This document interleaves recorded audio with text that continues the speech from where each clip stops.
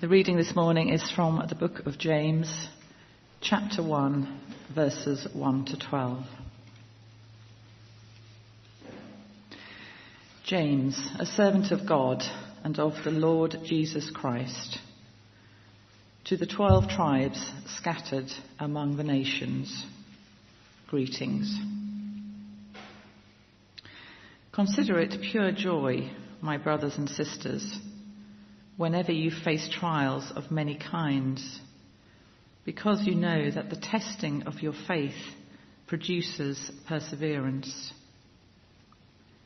Let perseverance finish its work, so that you may be mature and complete, not lacking anything. If any of you lacks wisdom, you should ask God, who gives generously to all without finding fault, and it will be given to you. But when you ask, you must believe and not doubt, because the one who doubts is like a wave of the sea, blown and tossed by the wind. That person should not expect to receive anything from the Lord. Such a person is double-minded and unstable in all they do. Believers in humble circumstances ought to take pride in their high position, but the rich should take pride in their humiliation, since they will pass away like a wild flower. For the sun rises with scorching heat and withers the plant. Its blossom falls and its beauty is destroyed. In the same way, the rich will fade away even while they go about their business. Blessed is the one who perseveres under trial, because, having stood the test, that person will receive the crown of life that the Lord has promised to those who love him. This is the word of the Lord. Today we're starting a new series in James, the book of James. And this is an interesting book, not least because it's one I find very difficult to find in the New Testament. It's somewhere after Hebrews and it's before Revelation. So if you want to look it up, that's where it is. James is an interesting letter, commonly understood to have been written by James, who's the brother of Jesus, who became a very important figure in the Jerusalem church, which was the first community of Jesus' followers after his death. And he's not writing to specific churches to give them specific teaching on specific issues, like some of the Pauline letters. Instead, he's writing a more general letter, where he's trying to capture his sense of what does a life of faith look like in action and in reality. And he's very influenced by the teachings of Jesus. So lots of his reflections can be traced back to things like the Sermon on the Mount. But also, lots of people liken the book of James to the book of Proverbs. It's full of quite short, pithy statements about faith and wisdom. So today we're going to start with the opening paragraphs of the letter that Sarah Jo just read, where James dives straight into this theme about trials, difficulties, which must have very much been at the heart of many early Christian communities.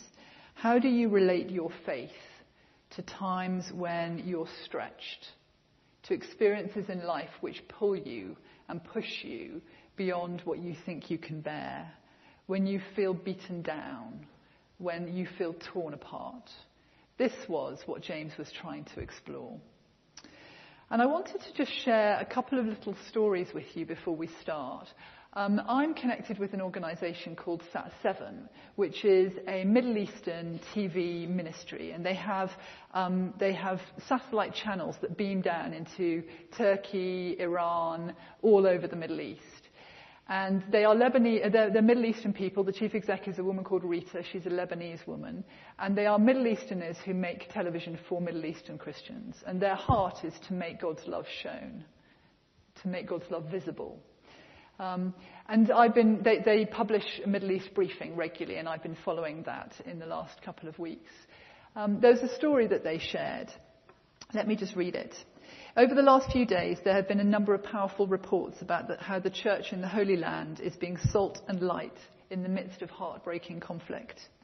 Gaza's oldest church, the Church of St. Porphyros, has been opening its doors to provide shelter for Muslims and Christians.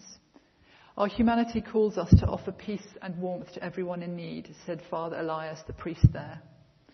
Meanwhile, the Patriarch of Jerusalem offered himself to swap for the children being held hostage in Gaza. I'm ready for an exchange, he said, anything that can lead to freedom and to bring these children home. Earlier on this year, with the Turkish earthquake, they were also sharing stories of what the Christians had been doing.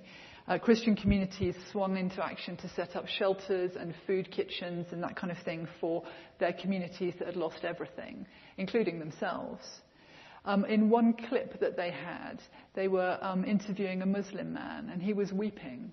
And he said, the only people who are here to help us are the Christians in our community. They're serving us Muslims. I can't believe it. I can't believe they're serving us. So these are just a couple of examples of Christians who I think have been and are facing incredible trials, incredible tribulations. And they are making choices about what they do with their time. They're choosing to love others. They're choosing to serve others. We'll come back to these in a minute, but I wanted to share those with you first. Given the events of the Middle East, this passage about trials and difficulties does feel particularly poignant to look at. And as I've been preparing, I've been wondering how I can stand here this morning and talk about this in a way that really does grapple with the realities of what's very difficult in life. And amongst us in this congregation, the Middle East, the conflict there and the trials that people are living through, that's really extreme. But amongst us, every one of us will have things that we're holding that are difficult and difficult to deal with. I don't want to stand here and talk this morning about things that seem quite conceptual and idealistic and all very well for a Sunday morning, but not really helping with the kind of rough and tumble of real life. So it's my sincere hope that as we look at this passage this morning, we do find something that gives us practical kind of resourcefulness, not just ideas that are interesting. So I offer this to you, I offer my thoughts to you in the willingness to try and take a closer look at this topic. But do forgive me if it doesn't really touch the deep need that you might have to understand where God is in suffering and horror. This sermon, I'm sure, is going to be paddling in the kind of shallow waters of what I'm sure there is a lot more insight and depth of wisdom available to us. But I'm not equipped necessarily to offer that. So let's just paddle in the shallows together and see where we go. What I'm planning to do is work systematically through this passage. So if you can find it in the Bible, it may be worth opening it and have it in front of you as we go through so that you can have a look at it. So let's start at the very beginning. Consider it pure joy, brothers and sisters. The first word here, after James introduces himself, is the word consider. He starts with the encouragement that we can make a choice about how we orientate to our trials. Choose to see our trials as pure joy. Now, in my work, I work a lot with individuals and with groups and with teams around their relational dynamics. The quality of their trust in one another, the quality of their relationships, and therefore the effectiveness of their work together. And when I think about the types of conversations I often end up in, often we end up circling around this question of the choices people have. And very often when things get difficult, we can feel as though we have very little choice. We can feel as though we have very little choice, and we end up being quite reactive and responsive to the situation. We can believe and act as though we don't have very much choice or power. And in that way, what we do is we give our power away. We give it to the events or the circumstances, or we give it to other people. We do actually have a significant measure of choice in how we respond to the events that we encounter or to the behaviour of others. I could choose to forgive. I could choose to turn the other cheek. I could choose to be angry, I could choose to allow myself to really feel sad. These are all valid choices. I have had some less than impressive moments where I've tried to share this insight with other people. Once I remember we were in the car and Adrian was driving, and we were on our way somewhere and we were quite late. I think we were going to a wedding, so the stakes were quite high about being late. And we were coming into the car park, and a car kind of cut us up and almost hit us. And Adrian responded with this kind of outburst of angry expletives. And I chose that moment to say, Adrian, you do have a choice about whether you're angry or not. You can imagine that didn't go so well. So, but I think the point still stands. We do have a measure of choice about how we relate to these things. So James, his opening statement is putting the real emphasis on choice. He's suggesting that when we experience trial and hardship, we can choose the way that we frame this in our mind. We can choose the narrative and the story that we hold on to. And his suggestion is we choose to see it as a golden opportunity for strengthening our faith. So we're encouraged to consider our trials as pure joy. Let's think about that now. Perhaps you've reflected in your life before about the difference between happiness and joy. And he's not urging us to put on a happy, smiling face in the context and in the experiences of difficulties. James is saying something much richer about joy. And as I was thinking about this, I was imagining, you know those colour charts you get when you want to paint a wall? I think I've got an image on the screen of one of those, if Nick can get out. You know those colour charts where you have all the different shades of the same colour? So if we imagine that happiness and joy, maybe happiness is the pale pink shade, and joy is that really deep kind of the darkest end of the spectrum. Joy is the deepest, richest version of the colour. What is joy? I was amazed this week. I was having a conversation with a friend and a colleague, and out of nowhere he said to me, I'm reading a book at the moment, and it's talking about the difference between happiness and joy. And I was amazed. And what he said was this. He said his book was suggesting, it wasn't a Christian book, he's not a Christian. His book was suggesting that happiness arises as a result of circumstance. Happiness is a wonderful thing. Happiness is lovely bright pink. Joy arises from somewhere deeper in our soul, somewhere more rooted in our sense of identity and our sense of purpose. Joy can't be erased by the difficult circumstances in life because it has a deepest connection to our sense of being. Well, I was really amazed to hear this from my friend and his secular book. And I agree with it. The only thing I think is missing from that book is that joy arises from a sense of connection between our soul, our heart, and our God. The wellspring of joy is not just the connection with personal purpose, it's the connection with the essence of life and purpose himself, with God.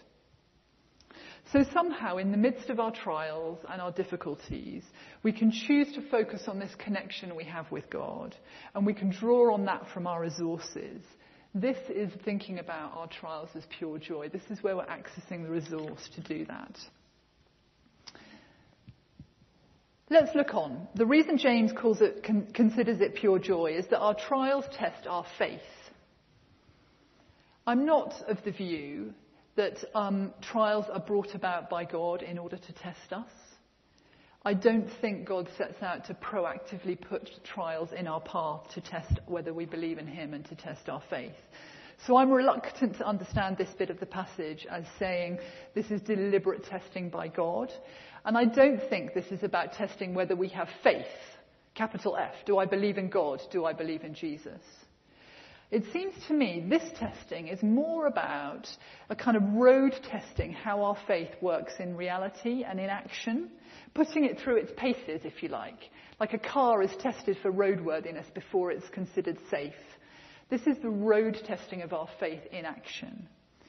I may believe in Jesus, and still when I'm under pressure, I might have a range of responses that don't necessarily reflect that. So perhaps this isn't the big test, capital T, do you believe in God? Perhaps this is the small tests, little t, the hourly, the daily tests, the road testing of our faith in action. And so this road testing of our faith produces perseverance. In the RSV translation of the Bible, the word actually is translated as steadfastness. The road testing of our faith produces steadfastness. And I love this because I think this word gives us a much more graphic image of what the point might be here. It led me to thinking about the types of responses that we might have in response to these trials and difficulties. So one response might be the Stoic response. I must hang in there. I must endure. God is testing me, so I just have to hang in there. Keep my upper lip stiff. Just keep going. Another response might be more of a self-pity response. Why is my life so tough? Why does my lot seem to be tougher than the lot of others around me? Why is God not protecting me as he promises to? Why is he not providing for me in the way that I hoped he would? Or there might be more of the Superwoman, Superman response. I'm not just going to get through this, I'm going to overcome it. I'm going to come out better and stronger, and God will be proud of me for overcoming. He'll be proud of how I overcame. Stoic, self-pity, Superman, Superwoman. Maybe the fourth response is the steadfast response. Firmly planted, deeply rooted, drawing on something that's bigger and broader than us to stay resourceful. Able to remain standing and secure even though the storm is raging, like a tree buffeted by the wind. It brought to mind this picture we have on the wall in our house at home. I think I've also got it on the screen if you can see it there. So it brought to mind this picture, which I felt really seemed to capture this idea of being steadfast, deep roots, secure, and able to stand firm even though the storms might be raging. Put that there. So we're being encouraged to think that trials help strengthen our ability to be steadfast, not to be stoical or have self-pity or not to try and be superhuman, but to be steadfast and solid, rooted in him. Then the passage moves on, and this perseverance, this steadfastness will complete its work in us so that we are perfect and mature and complete. I don't think this is about aiming to become perfect. Perfect is unattainable, and I think it's rather a depressing standard to hold for ourselves in times of difficulty. It's quite a depressing standard for us to hold anyway in life. So this isn't about becoming perfect. I prefer the emphasis that these words, perfect and complete, are maybe trying to give us a sense that we're whole. When steadfastness finishes its work in us, we become whole. We become fully rooted and resourced by him, and therefore we're not a diminished, smaller version of ourselves. We're still able to be whole.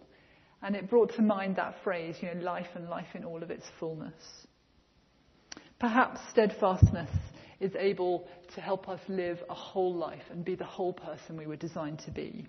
Back to the picture with those deep roots. At this point in verse 5, the passage slightly shifts gear, and we move from this statement about how we are to consider our trials and tribulations, and James starts to make a more specific recommendation. He says, if you lack wisdom, seek wisdom. So the steadfast response could be to ask for some help in these times of trial, and the help is in the form of asking for wisdom.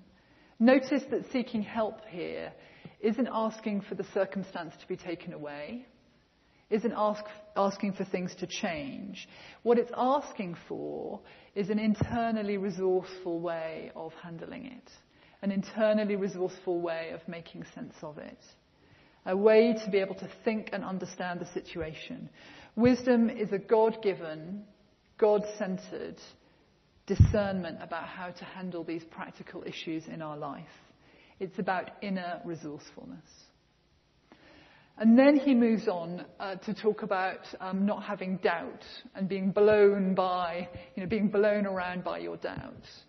And again, I'm struck by the contrast between the steadfastness, the idea of being firmly rooted, deeply planted, and having doubt and being blown about and being swayed by what's going on around. Then James moves to this little bit in the passage where he talks about your economic circumstances, poor or rich, and things fading away and passing. In some ways, this seems like a little detour, maybe a slight swerve in his flow. And I wonder why it's here. Well, it struck me that what he's trying to do, I think, is to lay heavy emphasis on the fact that our life experiences, our trials, they're temporal.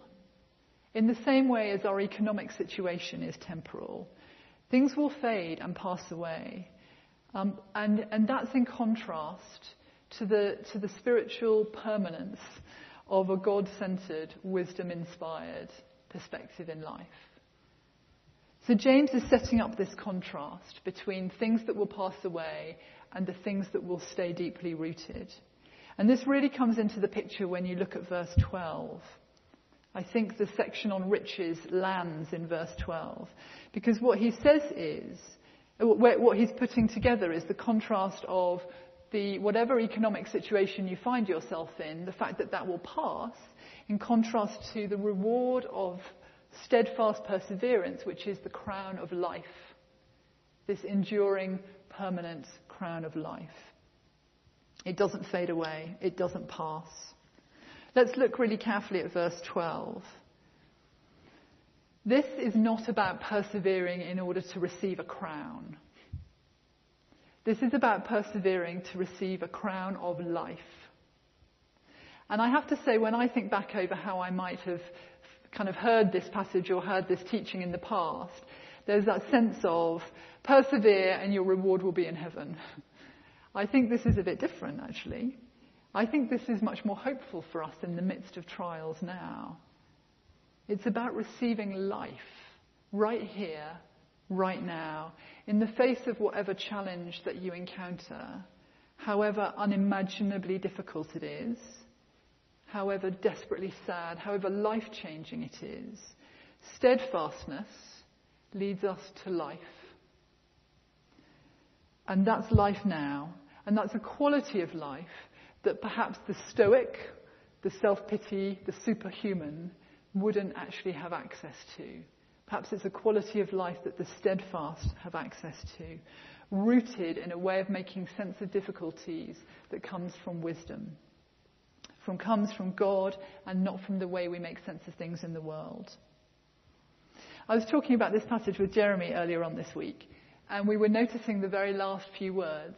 The crown of life is available for those who love him. And we were thinking about this. Loving God can be a very practical thing, can't it? How do I love God? I love God in my actions. And often that is in loving others. And in choosing to love others as I love him and as I love myself. Perhaps this is a really practical thing that we can grasp onto in times of crisis. If the rest seems rather theological and intellectual, perhaps the rubber hits the road here. If we love him, and through loving him we love others, perhaps this helps us to be steadfast in times of difficulty. And surely in choosing to love others in times of difficulty is where we have fullness of life. And we become more whole. And so we go around in a massive circle and we arrive back at, why would we consider this pure joy? We would consider our trials pure joy because if we choose to love him, if we choose to love others, we can live a life of wholeness. We can ask for wisdom to help us make sense of this in our mind, and it can help us be whole. This is about accessing life, the crown of life today in all of its fullness. So this is where I'll end. And this is why I read the stories at the beginning from the Christians in the Middle East.